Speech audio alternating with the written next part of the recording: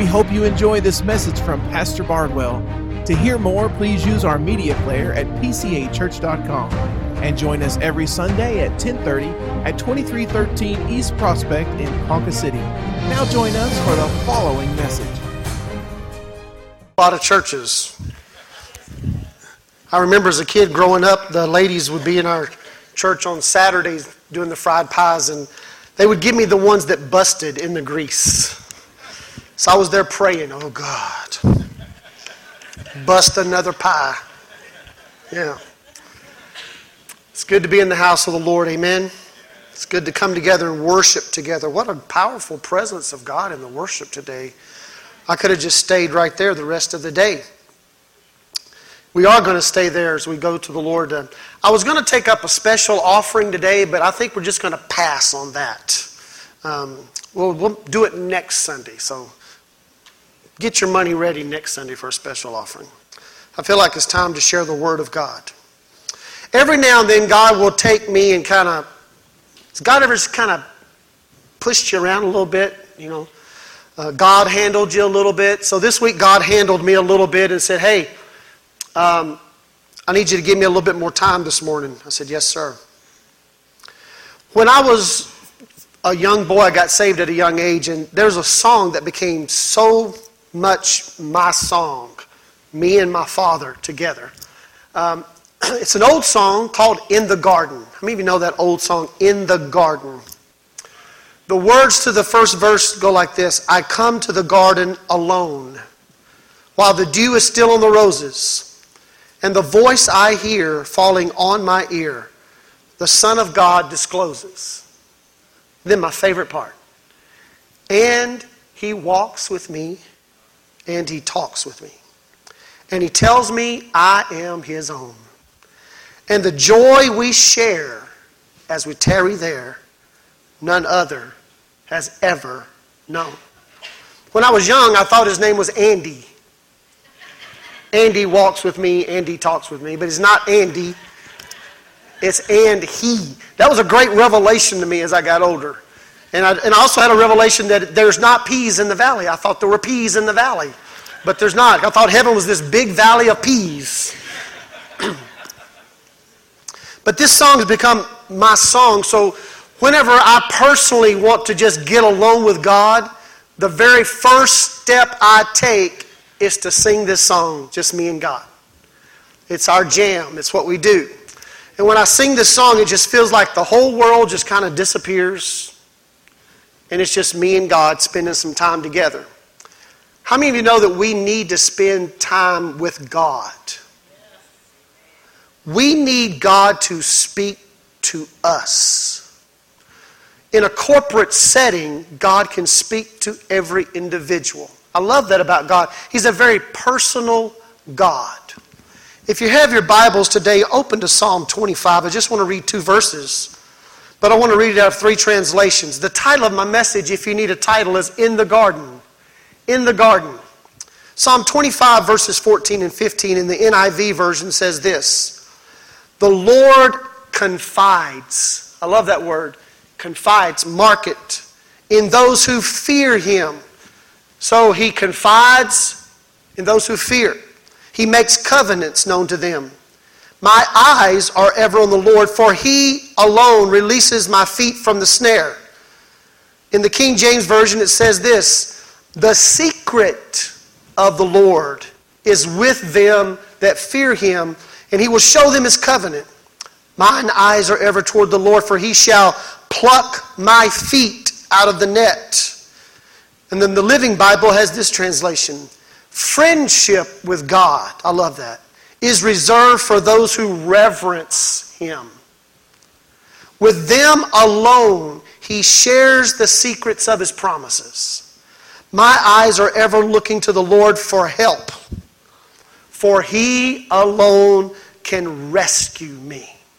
Don't you love those different ways of looking at our relationship with God? The Lord, he confides in those who fear him. The Lord shares secrets with those who are near him, who fear him, who reverence him. The Lord is our friend. Friendship with God. How many of you have a good friend in your life? Raise your hand. A good friend. Yeah.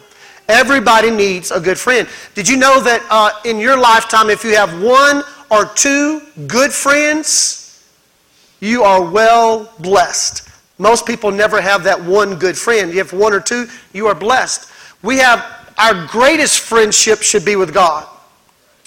God is a friend, and He will share innermost thoughts, secrets, confide in you when you have a time of friendship. God discusses things with us. The word fear, we don't talk about it in our culture very much because our culture has this negative connotation of fear. Fear means to be scared of, to run away from. If I have fear in my heart, it paralyzes me in that moment. I have a tremendous fear of snakes. How many of you have the same fear of snakes? I hate snakes. They scare me to death. You don't see them. They don't make... It's just, I hate snakes. I've had one crawl up my leg in the woods one day, a rattlesnake. I looked down and a rattle was hanging out of my... I'm like, oh my Lord. I jumped and ran. I got to be telling you, I squealed like a little girl. A really little girl. I thank God nobody else was around.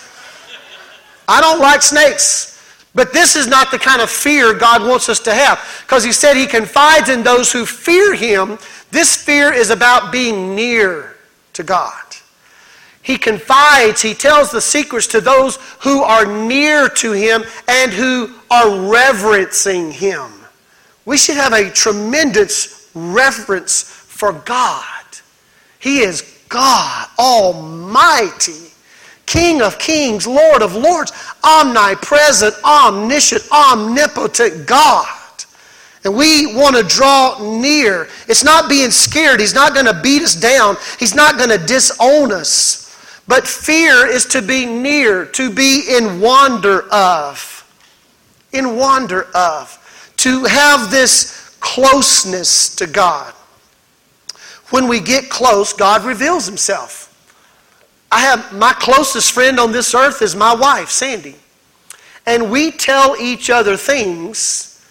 We know things about each other that we would never share with anybody else. Because we are that close. She knows everything about me, and she still loves me. Isn't that amazing? And I know everything about her, and I love her. The more I find out about her, the more I love her. Isn't that what? And the thing will happen with God too. The closer you get to God, the more you will love Him, and the more you will want to spend time with Him. The average Christian spends less than 3 minutes a week in relationship with God. No wonder we're not hearing from God. No wonder we're not getting a voice, a word from God. He's not confiding in them. And when we are near, He keeps our hearts tender. A tender heart is a hard thing to keep in life, isn't it? If I was to ask how many of you have been hurt in life, everybody would raise their hand. We've all been hurt. And most of us get the hardest hurts at church by church people. Church hurts. Right? And if we're not careful, our heart can get hard and calloused. We can become cynical and critical. We can begin to say, I just don't even want to go to church. I don't want to be around Christians. I would rather be around people who are non-Christians and do business with non-Christian people. And listen, it's all very tempting, isn't it? I've been there. You've been there. To where we have something that hurts so deep, we just want to go, I'm done. Throw it in the towel. I quit. And our heart gets hard. And when our heart gets hard, our head gets hard. We get hard-headed, hard-hearted. And guess what? It's hard to listen when you are in that place. But when we get close to God, He keeps our heart tender. He keeps our heart softened because of that closeness of relationship, the oil of the anointing of the Holy Spirit. If something gets hard and callous, you got to add a little oil to it, right, to get it softened up. If something gets kind of loud and squeaky, It needs oiling. And if you ever listen to yourself, I do sometimes, and I get kind of loud and squeaky. I'm like, I need oiling. I need the oil of the Holy Spirit to come in and soften this area in my heart, because if I'm not careful, I will get a hard heart. Ezekiel 36:26 says this, a new heart also will I give you. A new spirit will I put within you, and I will take away the stony heart out of your flesh, and I will give you a heart of flesh. God wants to give us a heart transplant. And we need that at salvation, don't we? We need a heart transplant at salvation. But you know what I found as I live out this life every day? I need a heart transplant sometimes because of hard times and getting hurt and callous moments come into my life, and I just want to build a wall up and say I'm never going to let anybody get that close again. Has anybody else ever been there? I'm just not going to let anybody else hurt me like that again. That's not going to happen. And in those moments you have to get into the presence of God, because that's the only place where you can have the Word giving you a word. The problem is a lot of times as Christians, we don't even know the word to get a word. And you've got to know God. You've got to know His principles. God will never go against His principles. I thank God for that, because they are set in the Word of God, and they will not change, and they will be forever faithful. God will be. But I also want to know not only His principles, but I want to just know Him personally. I love all the attributes of God. I love all the parts of the character and the characteristics of God. And the closer I get to Him, the more I discover, and the more He begins to whisper things into my spirit. Because we've got to get close to God. And every now and then, we need just a big old hug from God. Has anybody ever been there? I mean, I need a hug. I've watched Sandy with our kids, and I did it too, and I watch it with our grandkids. They can come in, they've fallen, they've got a skin on their knee, whatever, and the first thing we do is we don't run and get a Band-Aid first. First thing we do is give them a hug. Because they're running to us crying, and the first thing that they want is a hug. And you know what? A hug is a powerful thing. I'm a hugger. I mean, I have people all the time putting their hand out and I just kind of brush it aside and say, bring it in here, let's go. Because I believe a hug is a powerful thing. I love it whenever my grandkids, last night I got home and we were at the men's ministry. Oh man, powerful night last night on the river. You ladies, you missed it. We didn't invite you, and we're never going to invite you to the river. It's just a man place. Just a man place. We had so much fun, but when I got home, my grandkids were there last night. And, Poppy! They hugged me, and the first words out of their mouth, let's play! It's 10 o'clock. Guess what Poppy did? We played. Because I got hugs. And hugs fix a lot of things. And sometimes we just need God to wrap His arms around us. We've had a hard day. We've had a hard time. We've got callous parts in our hearts. We've got things where we've been hurt. And we just need God just to wrap His arms around us, because we walk into His presence heavy and wore out and weary and exhausted, and we can leave His presence light because we cast all our cares upon Him, for He cares for us. And we come out light knowing that our Father's there. He's watching over us. He's caring for us, and He's got His arms wrapped around us. Jesus had a beautiful picture. He stood over the mountain and looked over Jerusalem and said, oh, Jerusalem, Jerusalem, I wished I could have so many times gathered you in like a hen gathers her little chicks. Have you ever seen that? The hen's got her wings out and the little chicks are just running right up beside her, so close she's got the wing. Nothing's going to bother her little chicks. And God's got some big old wings, and He'll spread them over you and cover you and watch over you and take care of you and soften the hardness of your heart. And all of a sudden your heart gets soft and your listening changes, right? Then all of a sudden He can begin to talk to you, and He helps us through hard times. Fears to be near. When we are near, God can whisper in our ear. I love that. He doesn't have to shout. He doesn't have to knock us down. He doesn't have to do something big to get our attention. He just whispers. And He whispers, He confides, He tells us secrets because we're friends. And sometimes my thinking is not right. It's been messed up by my experiences. Sometimes my seeing is not right. I'm not seeing the situation right. I'm not thinking right. I'm not feeling right. And I go into the presence of God and He helps my thinking get right, you know? Because in the flesh you just want to go, wow, you know? But in the spirit you got to go, Yeah. He changes my thinking. He changes the way I feel about a situation. And He changes the way I begin to see the situation. Yeah, that happens in the presence of God. It doesn't happen anywhere else. I can have somebody tell me all day long, this is how you should see it, this is how you should feel, this is what you should do, and I'm not going to listen very much. You know why? Because my heart's a little hard in that area, and my head gets hard. Not listening. But when I get in that garden,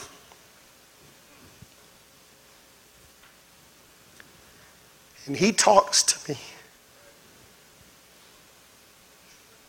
He tells me, you're mine. Then my heart gets soft again. Then I start saying, Father, what do you want to say to me today? I'm listening. And we have that time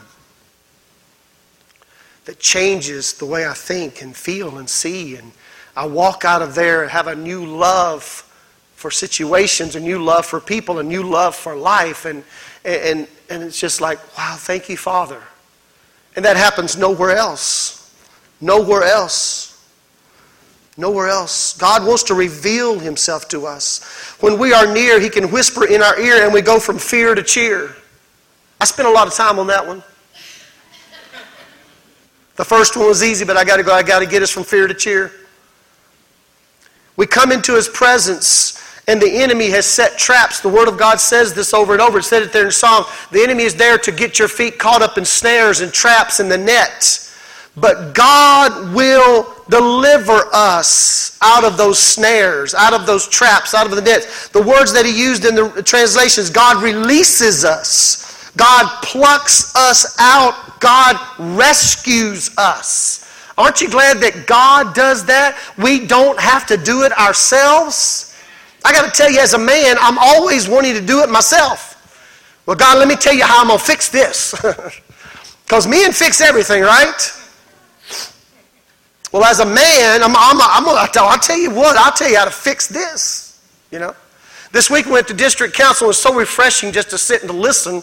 And this pastor was preaching, and he said, I've done this for years, but I felt guilty about it. But I don't feel guilty about it anymore.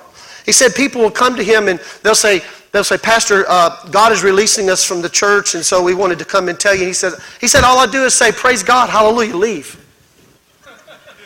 I thought, that's kind of what I've done, but I didn't know if I should have done that or not. And because my rationale was, I cannot argue with God. And if God told you to leave, then you better leave. What are you doing? Why are you even talking to me? Go. And I've learned in life, never beg anybody to stay. I had one family one time, they were wanting to leave, and they were a good family. And boy, I tried, and I begged them to stay, and they stayed for like a month. Worst month of my life. And theirs, and the church. We've got to listen to God in His presence. And then be obedient to the Word from God. He will take us from being afraid of, wanting to get away from, to begin praising Him. Because this is where we do fight our battles, right? In praise and worship. We come in heavy and God lifts off the burden so we can lift our hands and lift our voice and begin to worship Him, because we are not battling against flesh and blood.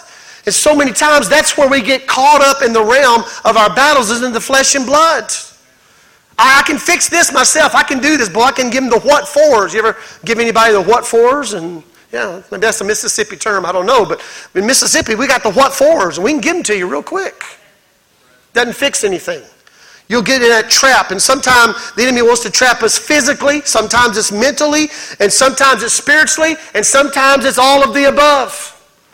I mean, he will knock you down, get you trapped in a net, get you in a snare, and put all of hell coming against you, and you probably can't even breathe. You can't, and some people even have the thoughts, I'm just going to end this thing.